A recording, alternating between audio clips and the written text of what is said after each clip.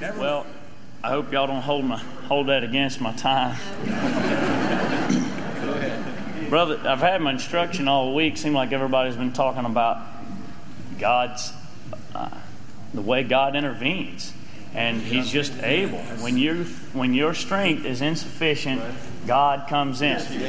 Brother Joe was reading the other night about Gideon, that scripture. He's never late. How humble Gideon was, and how he felt the task before him loomed so large, and he felt so small in his own self, and God was able to show him something, and because he was willing, God was able to do a mighty work. While he was reading, I thought about, God don't need much. I thought about that Jesus began to preach, and multitudes began to come out. In one place, he had big multitude out to hear him preach, and they were wondering how they were going to feed them, what they were going to do. And there was a young lad in that group that didn't have much. The disciple said, "We have a lad here. He's got 5 loaves and 2 fishes. But what are they among so many?" And Jesus said, "Bring them to me."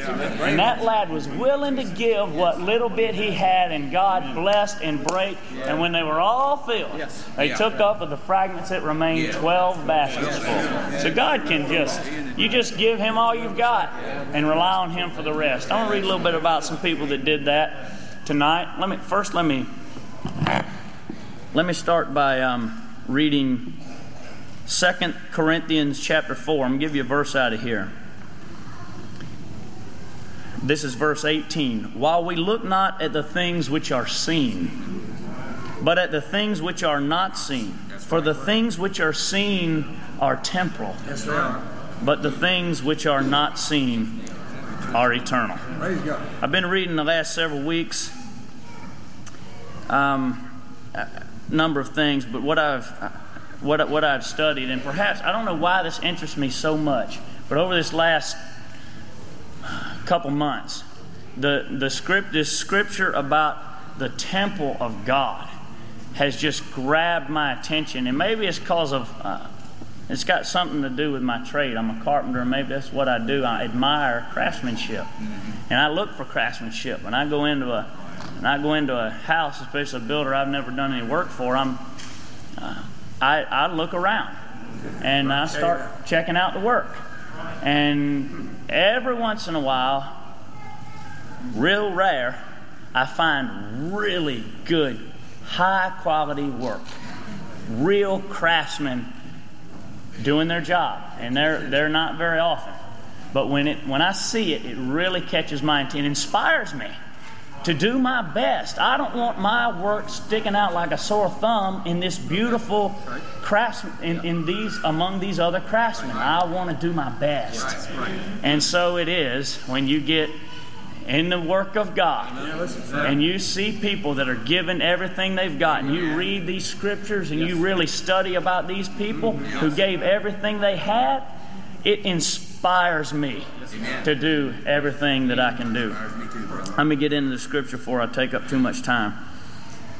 I'm going to back up a little bit. Wrapping up the reign of David the king, and David had a few words to say before he left, and I'm going to read you some of them.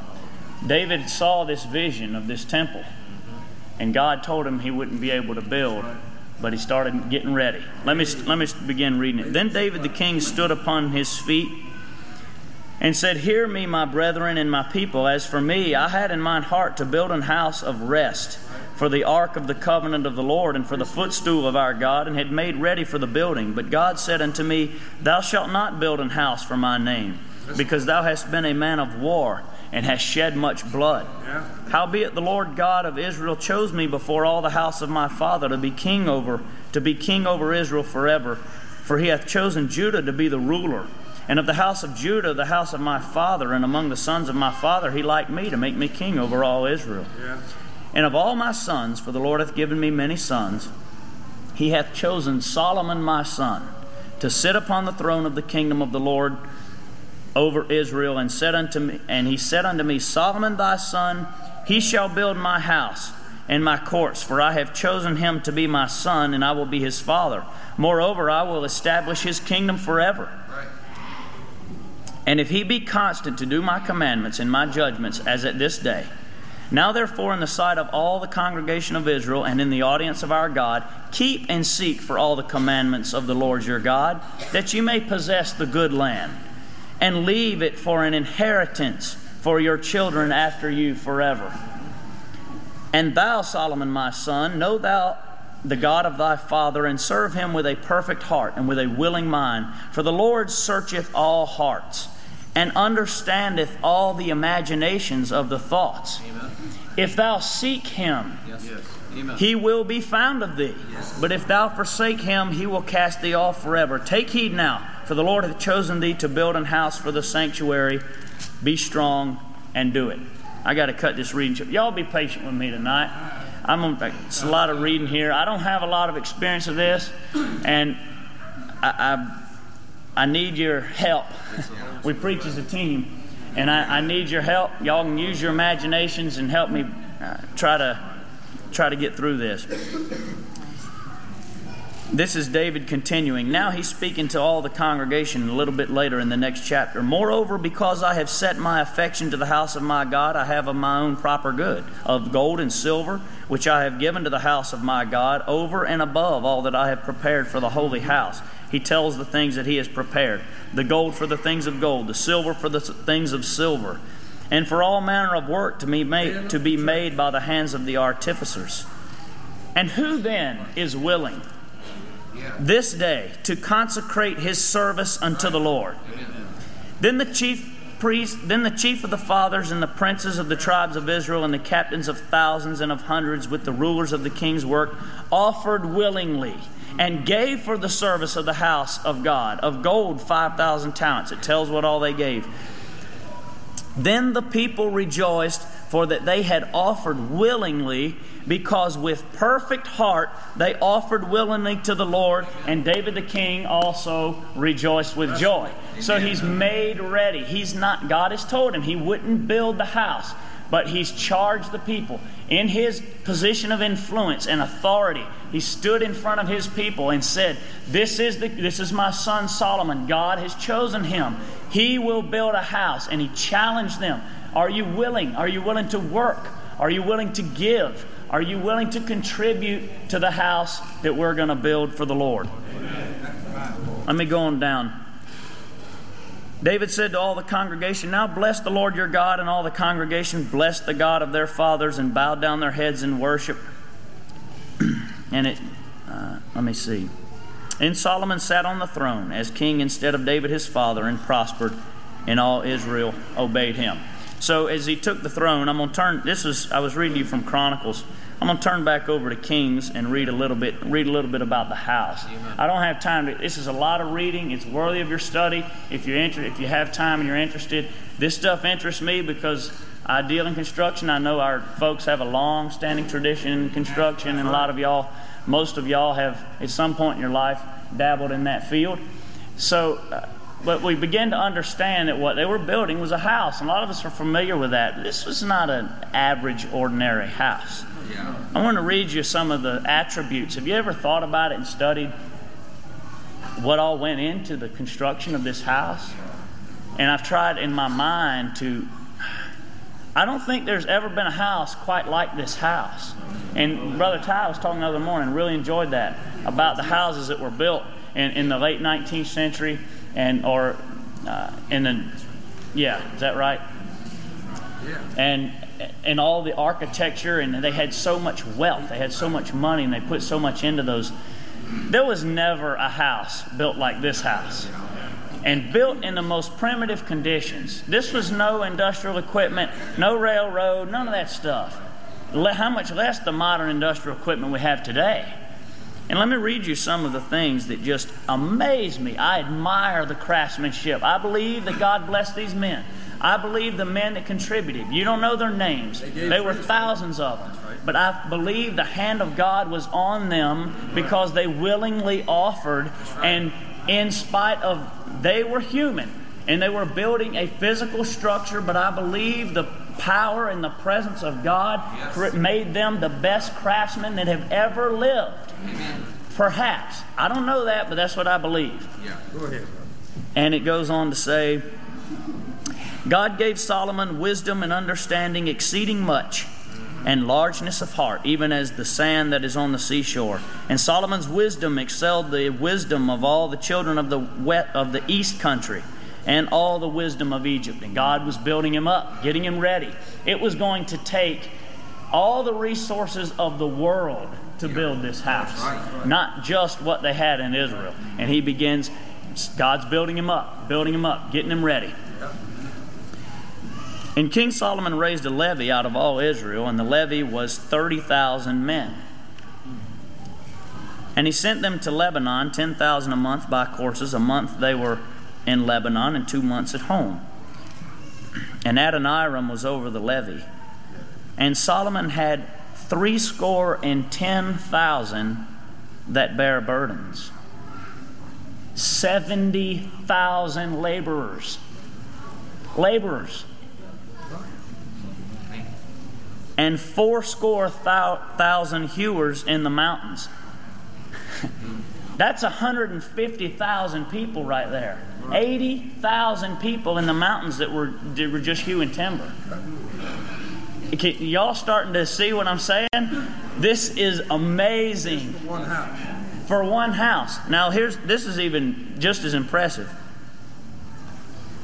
Beside the chief of Solomon's officers, which were over the work, 3,300 which ruled over the people that wrought in the work. One house, 3,300 superintendents for one project.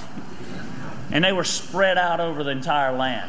And they were cutting timber up in the mountains. They were hauling it to the river, lashing the logs, floating them down the river, men taking it off. It was going to one for the honor and glory of the name of God. House built unto God. Let me go on a little bit. And the house, when it was in building, this is just amazing to me. Y'all bear with me. The house, when it was in building, was built of stone, made ready before it was brought thither. So that there was neither hammer, nor axe, nor any tool of iron heard in the house while it was in building. That's right. Perfect. Perfect. That's why I believe that God's hand was on these men. Listen to this verse. The door for the middle chamber was in the right side of the house, and they went up with winding stairs into the middle chamber. Now, I'm a stair carpenter. That's what I do. This is really of interest to me. And that's not all. Winding stairs that went up to the middle chamber, and out of the middle into the third. So if I could get, I don't know how tall the ceilings were. It probably tells you in here, but it would be. This sounds to me like in a trade we would call this stacked curves. A curve going out to the top, and from that floor going up to the third, another stair, freestanding, one over top of the other. Yeah. This is a challenge for craftsmen with modern industrial equipment, and CAD drawings and CNC routers and all this stuff. Right. How much less in this ancient age? And I believe it was perfect. And all of these men, however many it was, at least 150, 60,000 men, working all the time, as hard as they could go, for 7 years. They worked until the house of God was finished. So he built the house and finished it, and covered the house with beams and boards of cedar. And there's the house is finished. But it's empty. The house is done, and I no doubt it was beautiful. I'd love to go into all the details. I don't have time. In the 4th year was the foundation of the house of the Lord laid in the month Ziph, and in the 11th year, in the month Bul, which is the 8th month, was the house finished throughout all the parts and according to the fashion of it. So he was 7 years in building it. Let me go back to Chronicles.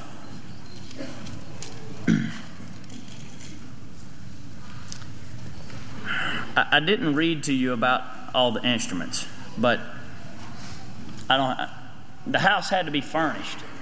Just like any house you would live in. This is a house for the Lord.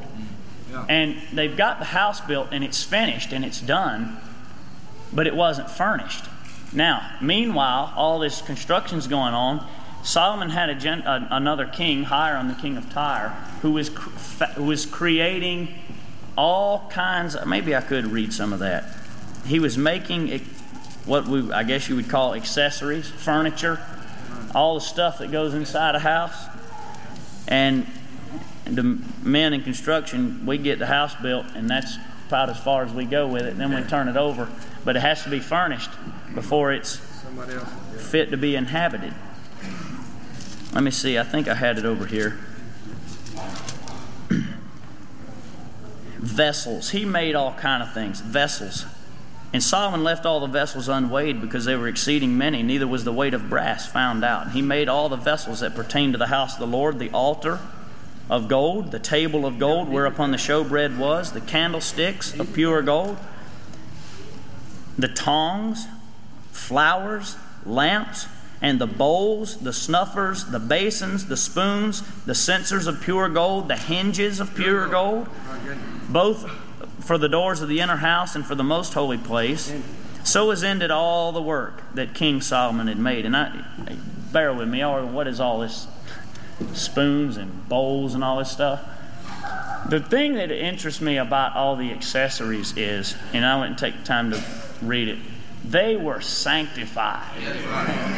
This stuff was sanctified. Those bowls and basins and spoons and tongs and candlesticks and all those things were set apart for a holy purpose. You were not to be used for anything else. That's what they were for. They didn't use them at their home. They didn't use them just casually, and they were for the things of God.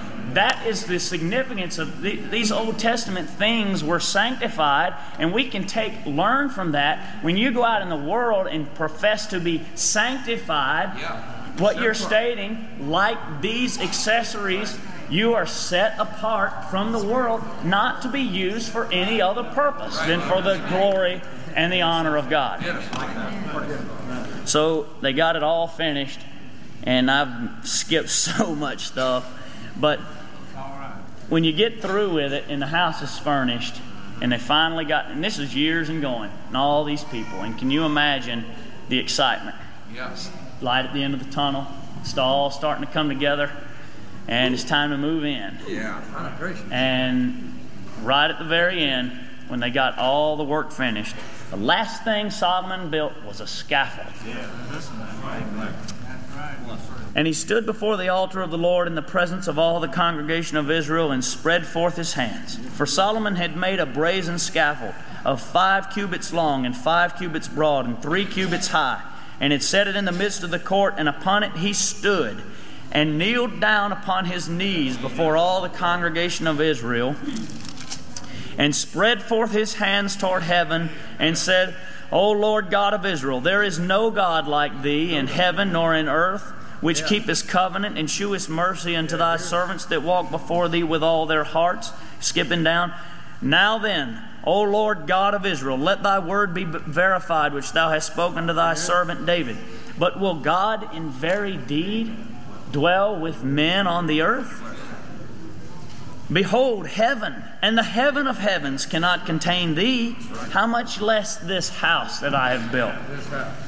Have respect, therefore, unto the prayer of thy servant, and to his supplication, O Lord my God, to hearken unto the cry and prayer before which thy servant prayeth before thee, that thine eyes may be open upon this house day and night, upon the place whereof thou hast said that thou wouldest put thy name there, to hearken unto the prayer which thy servant prayeth toward this place. Hearken therefore unto the supplication of thy servant and of thy people Israel, which they shall make toward this place. Hear thou from thy dwelling place, even from heaven, and when thou hearest, forgive. And he goes on down and begins to, as he continues to pray, and he says, if the people be put to the worst before their enemies, and they have sinned against thee, when the heaven is shut up and there is no rain, hear thou in heaven, give them rain. And if there be dearth in the land, if there be pestilence, blasting, or mildew, whatsoever prayer or supplication they pray, hear thou in heaven and forgive. If thy people go out to war against the enemies in the way that thou send them, and pray to this place which thou hast which thou hast chosen. Then hear thou from heaven their prayer and their supplication, and maintain their cause. Amen. If they return to thee with all their heart and with all their soul in the land of their captivity, whithersoever thou hast sent them, and pray toward the city which thou hast chosen, and toward the house which I have builded for thy name, then hear thou from heaven and forgive. So Solomon is asking God, in the event these people can't come, they can't be in this place, they're not in Jerusalem, if all the circumstances of life begin to happen, if they sin against you, they're carried away, they dragged into another land, if they're gone captive, if they can just turn and look, just look that way, pray in that direction. And I believe, absolutely, may we do that with the eyes of your heart tonight. If you have been carried away captive and devil has taken you away from the presence of God, I believe there's virtue in just turning your eyes. I've seen some people here this week that I've prayed for before I came. I've seen the tears. Maybe you haven't quite turned loose yet, but I believe in your heart beginning to turn and look. Look that way. I read right before camp meeting and was reading on the Gospel of John. And that's good reading there. Starting reading through. Jesus began to talk to Nicodemus. And one of the things he told him, he said, as Moses lifted up the serpent in the wilderness. And Nicodemus knew all about that. He was the ruler of the Jews. He knew that scripture. And y'all know that scripture. Even so must the Son of Man be lifted up. Moses was in the wilderness. And if you didn't know what happened to Moses, he was in the wilderness leading the people out. And there they were out in the wilderness. And the people sinned like they did. And God sent fiery serpents among the people. It's just about 3 or 4 verses in the book of Numbers. I looked that up the week before we got here. Just a short little text that Christ referenced. They've sent fiery serpents in, and they were biting the people. It said many of the people of Israel died, and they were beseeching Moses, we've sinned, pray for us. And Moses prayed to the Lord, and the Lord told Moses and said, make thee a fiery serpent. And Moses fabricated this fiery serpent and placed, it was a brazen serpent, and placed it on a pole. He fastened it to that pole.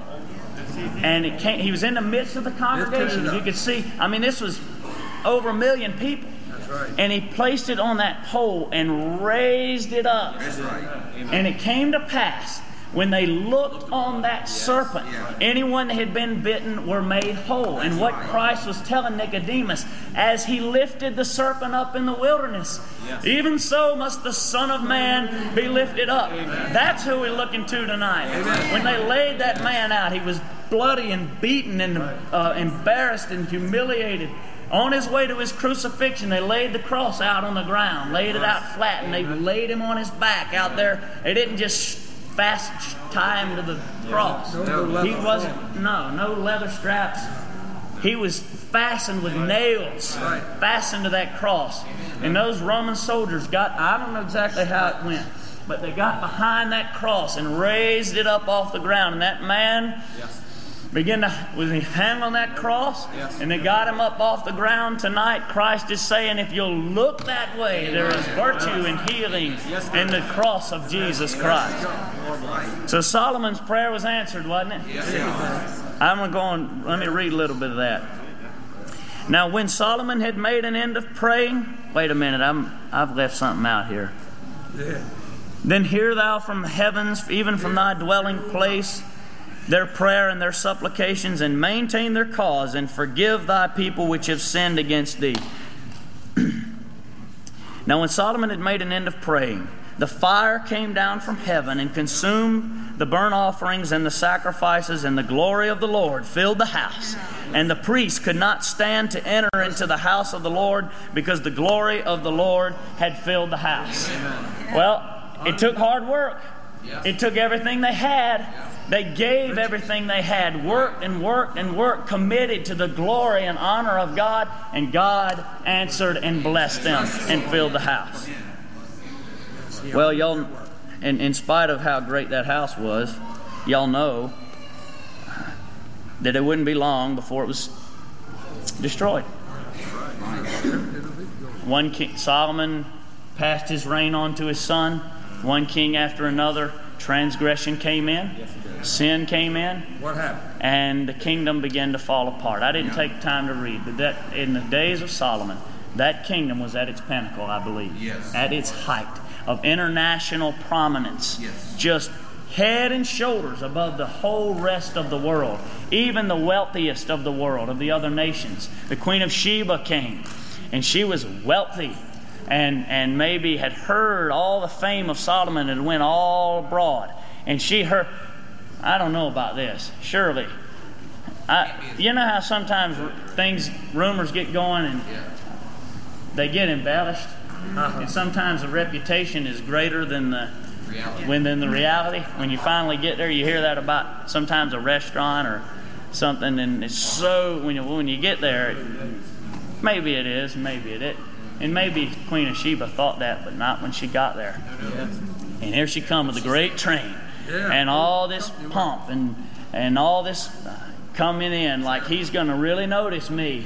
And she came with hard questions. She was going to prove him, and he just answered everything. Told her all that was in her heart. And when she saw the way that he... this attending of his servants, I didn't take the time to read that, but when she got in the presence of that man, the aura, the power of God, she saw the attending of his servants, the ascent by which he went up into the house of the Lord. No more spirit. The half was not told me till I had to come and see. Lo, the half was not told me of all the greatness that God had done. It was powerful. How can something that great be brought so low? But it did. And it took a number of years. I'm not going to go into all that, but you start to see God has given us an example, a period of time out of history. This is your example. This is what I will bless. This is what I am pleased with. And here's what happens if you just treat it. You just casually. Nevertheless, they did have a chance to go back and build. And y'all know that story. In the days of Ezra and Nehemiah, I'm not going to talk about that. They did have a chance to go back and rebuild. And it was a wonderful time. It was a great time. They began to prophesy. People began to work. And the walls began to go up. They rebuilt the wall of Jerusalem, began to repair the breaches. During that time, the prophet Haggai began to prophesy. And no doubt, these people probably weren't sure of what he was saying. I'm going to read it to you. For thus saith the Lord of hosts, yet once it is a little while, and I will shake the heavens and the earth and the sea and the dry land. I just talked to you about that. I didn't say, but when they raised that man up, and they raised him up on that cross, the earth began to shake. Things began to happen. And I will shake all nations, and the desire of all nations shall come, and I will fill this house with glory. The time he's prophesying, they're in captivity. The house is destroyed. How is this going to happen? But they did begin to go and work. But what was Haggai really talking about? Spiritual house. The silver is mine, the gold is mine, saith the Lord of hosts. The glory of this latter house shall be greater than that of the former. Greater than that of the former. The 150,000 men, the people in the mountains, the cedar, the cypress, gold without weight. How in the world? This house is going to be greater than the former house? And in this place will I give peace, saith the Lord of hosts. Now in the days of Ezra and Nehemiah, they did build, they did work, they were diligent, but they didn't have peace. They worked with a tool in one hand and a sword in the other. It was a time of battle, a time of struggle. They were grinding, they were getting through it. But they made it through. They never, and that house was rebuilt, but the glory, the aura, the majesty that it enjoyed in the days of Solomon would never return. Would never return to Jerusalem. And in comes Jesus many years later. And he walks into a people that are saying, "Wilt thou at this time restore unto us the kingdom of Israel?" Still waiting for Haggai's prophecy. Looking for the glory. Wanting the king. Wanting world prominence. Looking for wealth and riches and fame. That's right. Recognition. And indeed he would, but that's not what they were looking for. Let me read you now, but there was a few. I'm going to read you about some of the few. Everyone, see, I guess, isn't it amazing how the people who really recognized Christ for what he was were probably not looking for the kingdom to be restored. These disciples, they were fishermen, just common. Some of them were tax collectors. They weren't prominent scholars of the law. They weren't living, anticipating a return of the Messiah. I guess they were, but they were just going about their daily life. And those are the people, like I was saying a while, like the young lad that God chose to use, that God reached out and used. And when he began to preach, and it didn't take long, things began to happen. People began to come out and hear him. And buzz started going around that religious community. Who is this man? And some people liked it and some people didn't. But he preached the truth. He kept his integrity. He went and did his father's business. Yes, and did it well. But there was all kind of rumors about people didn't know what to think of him. What do you think of this man? Some people said, he's a good man. Others said, nay, but he deceiveth the people. Yeah. And there were all this contention and strife. The Pharisees wanted, is this the prophet? And they said, well, can any good thing come out of Nazareth? And search and look, for out of Galilee or out of Nazareth ariseth no prophet. And they were back and forth over where the Christ child would come from. He was stirring it up. And so I read here, when Jesus came into the coast of Caesarea Philippi, he asked his disciples, saying, who do men say that I, the Son of Man, am? And they said, some say that thou art John the Baptist, and some Elias, and others Jeremiah, or one of the prophets. Then he saith unto them, but whom say ye that I am? That's right. So the question remains tonight. Yes, it does.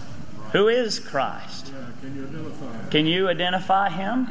What does he mean to you? Was he a historical figure? Is he the God that someday you'll deal with?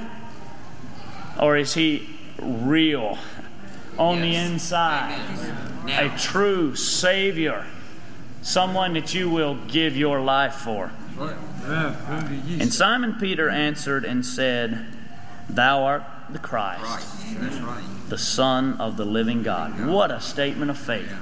Then Jesus answered and said unto him, blessed art thou, Simon Bar-Jonah, for flesh and blood hath not revealed it unto thee, but my Father which is in heaven. And I say also unto thee that thou art Peter, and upon this rock I will build my church, and the gates of hell will not prevail against it. This is the latter house that Haggai was prophesying about. This is what he was telling them. It was going to be so great that mankind could not build it. It would not be built with stones and gold and axes and saws. These things had done as great a job as they could do, and the prophet says the glory of the latter is going to be greater than that of the former. So Christ began to build. Jesus Christ, and when he came, the carpenter's son went to work.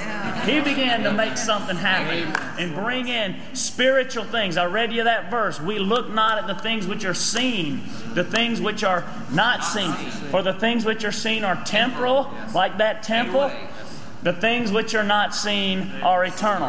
God's church lives forever tonight. It was sanctification and holiness that God came to establish. You read about it in the first chapter of Acts. When those people began to gather together, the disciples were there, and the women also. Mary, the mother of Jesus, was there, and Mary Magdalene. About 120 of them in that upper room that were waiting for the promise of the Father when the day of Pentecost was fully come. Then the Holy Ghost came down. God was building a temple, a place that he would dwell. And tonight, the dwelling place of God is not in clay and bricks and mortar. It's in the hearts of men and women. It was like when the God reached down from his heavenly throne into the miry clay. That was his materials. It wasn't fine cedar and fir, miry clay, a vessel marred with sin on the outside, marred with sin on the inside. Placed it upon that potter's wheel. And as Jeremiah said, he made it again, another vessel, as it seemed good to the potter to make it. And that is what God does in your life. This is the habitation of God. I got one more scripture. Y'all, that's right. I didn't turn that one down, but that would have been a good one, wouldn't it?